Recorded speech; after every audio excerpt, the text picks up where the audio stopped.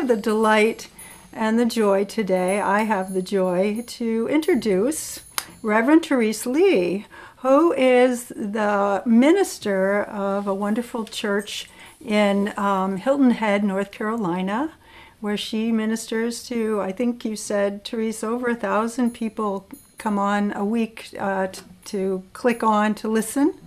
And she's been an old friend of Reverend Ogun and his dear wife Jennifer, and Therese and her husband were dear friends, and now their spouses are angels in heaven, and they are still friends. So we have the joy to have her here today. Her mission, which is, I think, the greatest thing you could say about anyone, is to live out loud. She is a grief counselor and just a wonderful woman. We're very blessed to have you, Reverend Therese. Thank you. Thank you. Thank you. My favorite title is Fairy Godmother to Joy. Joy Holder. It's an honor that was bestowed upon me when I got to meet her when she was just a wee little lass. I want to correct that, or I want to clarify that I am live on Facebook every week, and I have up to 1,000 or more viewers that come and watch. And I don't know any of them. You're invited when you're not watching here to come there and for this internet at this time of COVID so that we can be together. Reverend Ogun has been talking with you about the different parables of how Jesus taught back in the day. And what I love about unity, and when people ask me, what is unity? I say, well, we focus on how it is that Jesus lived. And they kind of give you this perplexed look, sometimes a little stink eye. What? I said, well, we're all going to die. We all know that, right? Physically. So what we do is we focus on how did he live? How can we live while we're alive? How can we be who we've come here to be with all of the zeal and enthusiasm that we need? So I chose, and Ogun agreed, that I would talk about the parable of the sower. What's interesting about the Bible, and we use that as a roadmap in unity to understand the evolution of our own personal consciousness, right? The thing I like to say is in unity, we're not going to tell you what to think. We're going to ask you to think and then rethink and question what it is you're thinking. Yes? So this parable, we believe, is historically founded because, we, meaning the collective we, theologians, because it's in 3 of the Gospels.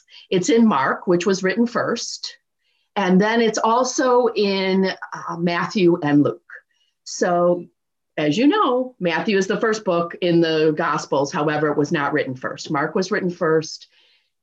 And so then what happens is Luke and Matthew used Mark as the basis for their stories. And that often happened. And that's the great thing. If you ever get to take a metaphysical Bible class, do it, because it will help you afflict your comfortableness and comfort the afflictions of learning that it's a historical book that leads us to many great places.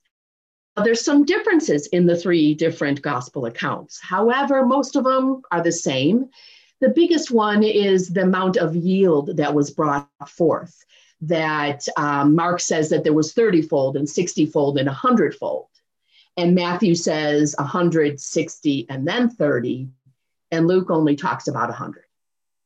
The details don't matter as much as the story and what it means underneath. And that's what we look at metaphysically. We do follow the way Jesus lived his life as one of many way showers in the world. And again, how is it that he lived? How is it that we can use his life as an example to get to the highest consciousness within us so we can be who we've come here to be as God expressing in the world? So I'm going to read a little bit of the story so that you can get it. I'm not going to read all the details. You can do that in your own Bible. So teaching by parables is helping them understand how it can apply to their life. It's storytelling. The biggest part is listen. Listen, listen, listen. And that's throughout all of the stories. So the story goes like this. Sower went out to sow. SOW went out to SOW. Some seeds fell on hardened ground and a hardened path. Some of the seeds that were sown were on rocky roads, so to speak. Some other seeds fell among the thorns and the bushes. And then yet other seeds fell onto good soil. And the way that the parable is ended is, let anyone with ears listen. And so that's what I invite you to do today. To understand that every story in the Bible is us. So the sower in this story is you. It is me. How we live depends on what we sow, right? We hear that often. And where does the sowing happen? Not outside of us, even though we're using a story of sowing seeds, but the seeds that are sown are in our own thoughts and in our mind.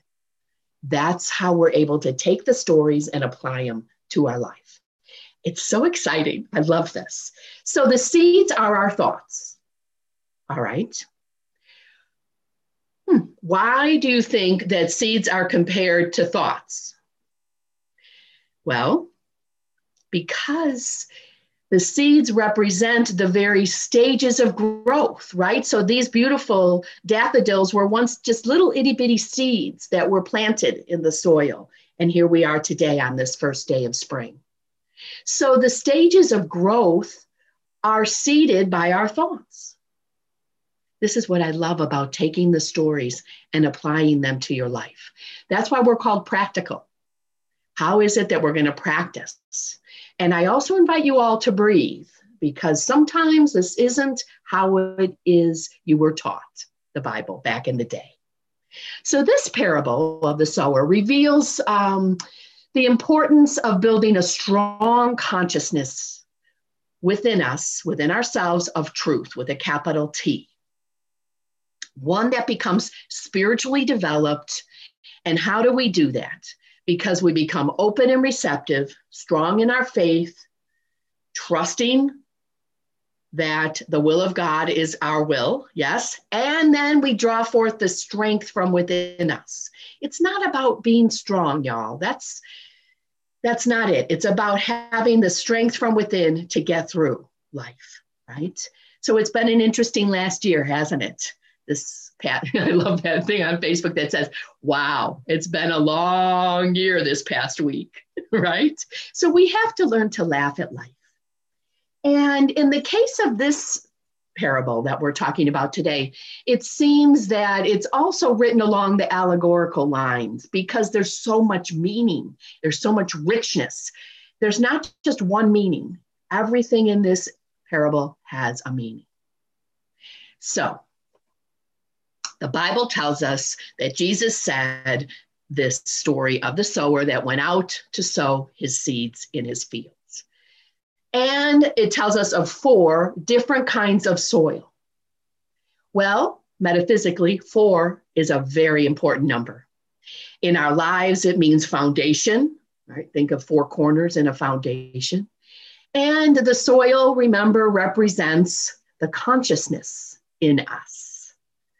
And further, as we unpack it, the 4 different ways in which we hear. 4 stages of development as our consciousness grows, of a moral nature and a spiritual nature within each and every one of us.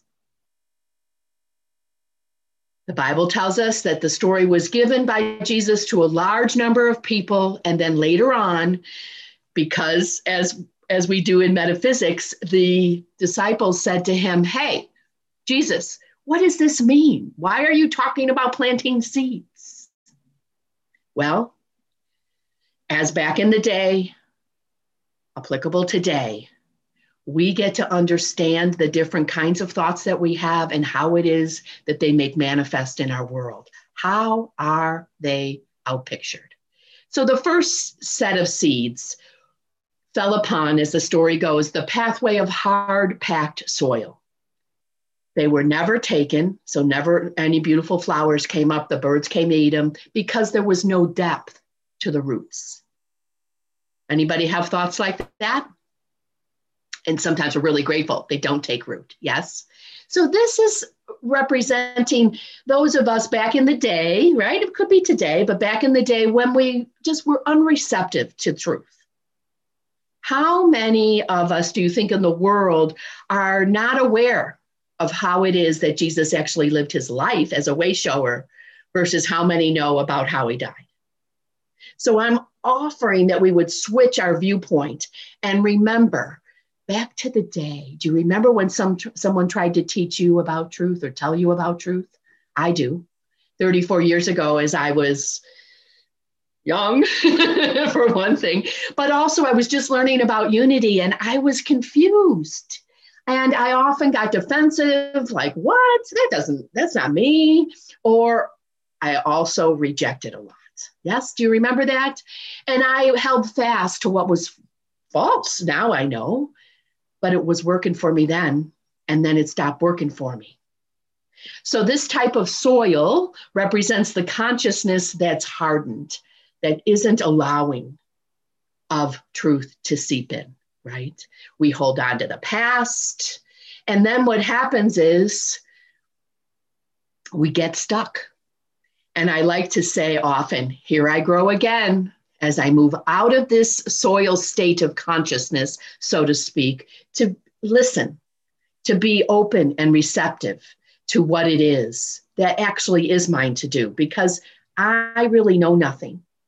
I get to listen to my time with God, Spirit, in meditation, to beautiful music, and have myself continue to learn, which then allows me to progress possibly to the second type of soil, which would be the kind that's on the rocky ground. Anybody ever have an unstable walk in their life? Yeah, where we're open and a little bit more open at least to what is it that we're hearing, and then the manifestations start. I remember back in the day and thinking, wow, this stuff really works. This works, that I could be at peace because I have peaceful thoughts. It's like having a V8 and getting your vitamins, right? And as long as everything's going well and good, I'm believing in this. And then what happens? Life. Could be anything. Lose a job. There's a death of a dog, a pet, an animal in your life. It could be that you moved. Something shifts. And wow, we feel pressure on ourselves and we forget what we knew. Because again, on this rocky type of soil, there's no depth to the roots. So the consciousness hasn't quite settled in if I'm only in that field. Everything's happening at the mental level. And we often talk about moving that longest distance in our life down to our heart space, where it is make manifest. I like to say that it's an easy path in unity, and it's not always simple, right? I think I just said that wrong. It's a simple path. I was wrong. Look at you. Look at me admitting as a minister that I was wrong. So I've been up since Oh Dark 100, so excited to be with you all. So it's a simple path. It's not always easy there because I stay stuck in my head. And then when the struggles or what we might call opportunities come up, then what happens is I forget about calling forth my inner strength and I sit in all of the problems or struggles that might look like a diagnosis that came from the doctor. When I forget, wait a minute, the prognosis is God. It may mean that I'm having some financial issues because I think that the money in the bank is my source, when really God is my source, right? It could be that I'm just having an off day with a family person or a friend, or what may seem like an enemy outside of me. And then I go, wait a minute. Thoughts are the seeds. Let me get back in. So the hardened path hasn't worked. The road hasn't worked. So now we come upon the path that has thorns in it. You know, those bushes that get kind of stickly have you ever fallen in one of those, or they get on your legs as you're walking through them to get a better place. So this is about actually learning more and more and more of the truth, and then thinking, I'm in charge. I'm going to take all that I've learned and I'm going to make it happen. All right, be honest. Who has a control gift? Yes, up until now. Yes. So we think that, okay, I know, and I'm going to then, I don't need anybody else's help, and I'm going to be the one in charge. And so then what happens is we choke out all of the truth as we're trying to be the one who is in charge. And when we do that, the seeds of selfishness with a small s self choke out all the seeds of truth. And thankfully, then, we get to move into what we know is the soil of good ground, the soil that allows us to let go of our small s self, which we call the ego self. And ego means what? Edging God out. And we get to move into knowing that as I give, I will receive. We move into willing the will of God. So my mantra before my feet even hit the floor every morning is I will to will the will of God. And that gets the personality of Therese out of the way. And it allows then the bright light of Therese to step forward and to do what is mine to do.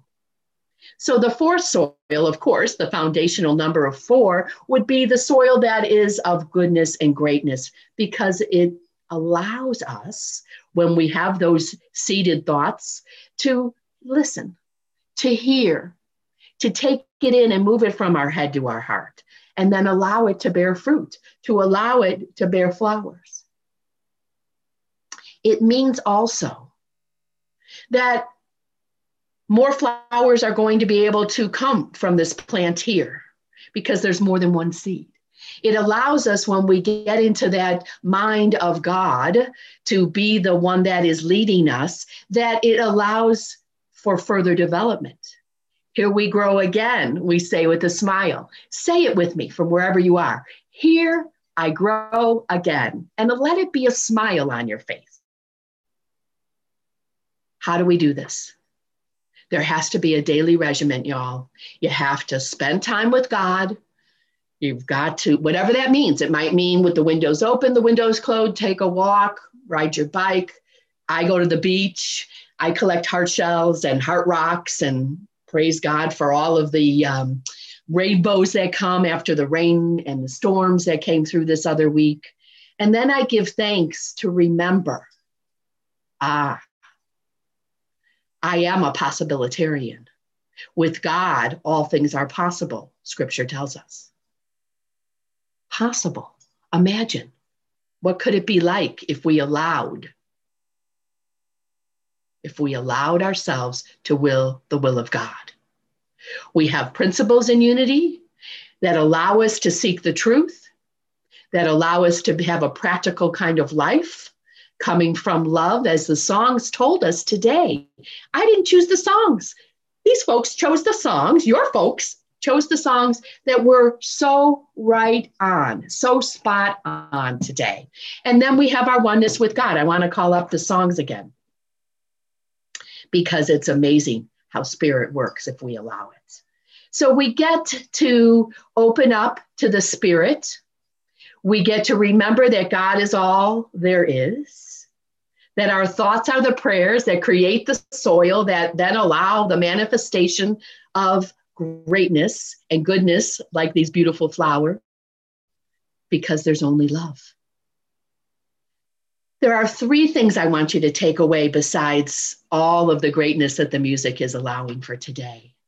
We get to be constructive thinkers, knowing that we are the ones that construct the gardens of our mind through the seeds, right? It means much more than being just positive. It means I'm going to allow the indwelling Spirit within me to will the will of God, right? That's number 1. Number 2, clean up our emotions. That's what all of this Lent season is about. Get rid of the doubt, let go the fear, and the small else selfishness. We get to stand strongly, knowing that we are the very conscious of God expressing in this world. Here's another affirmation for you. I am a unique, unrepeatable expression of God. Say it with me. I am a unique, unrepeatable expression of God. We stand in it. Our shoulders get a little lower. The tongues come off the roof of our mouth. And we get to remember our thoughts create our life. They create the gardens, so to speak, right? The third and most important, I believe, is to be honest with yourself. Total self-honesty. So when we get honest with ourselves, we get to be honest with each other. And we're going to ebb and flow, aren't we, with this? Of course. We get to understand that here we go again is positive.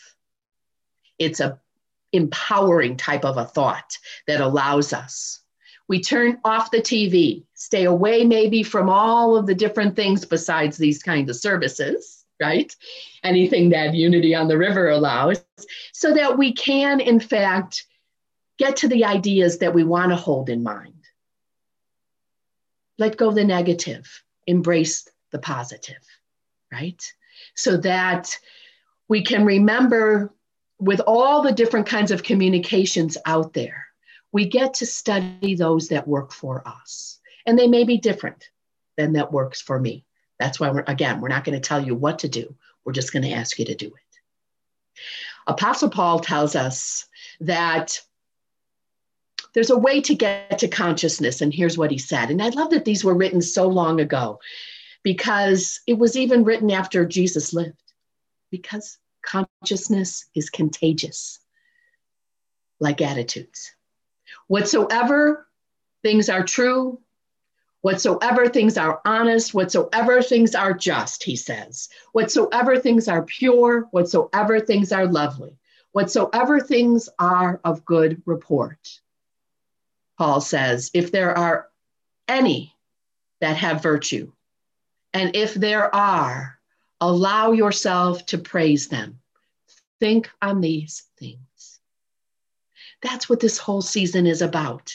Fasting from what no longer serves us and feasting on things that do. Releasing all of those things and renewing ourselves with the thoughts of understanding that we are because God is.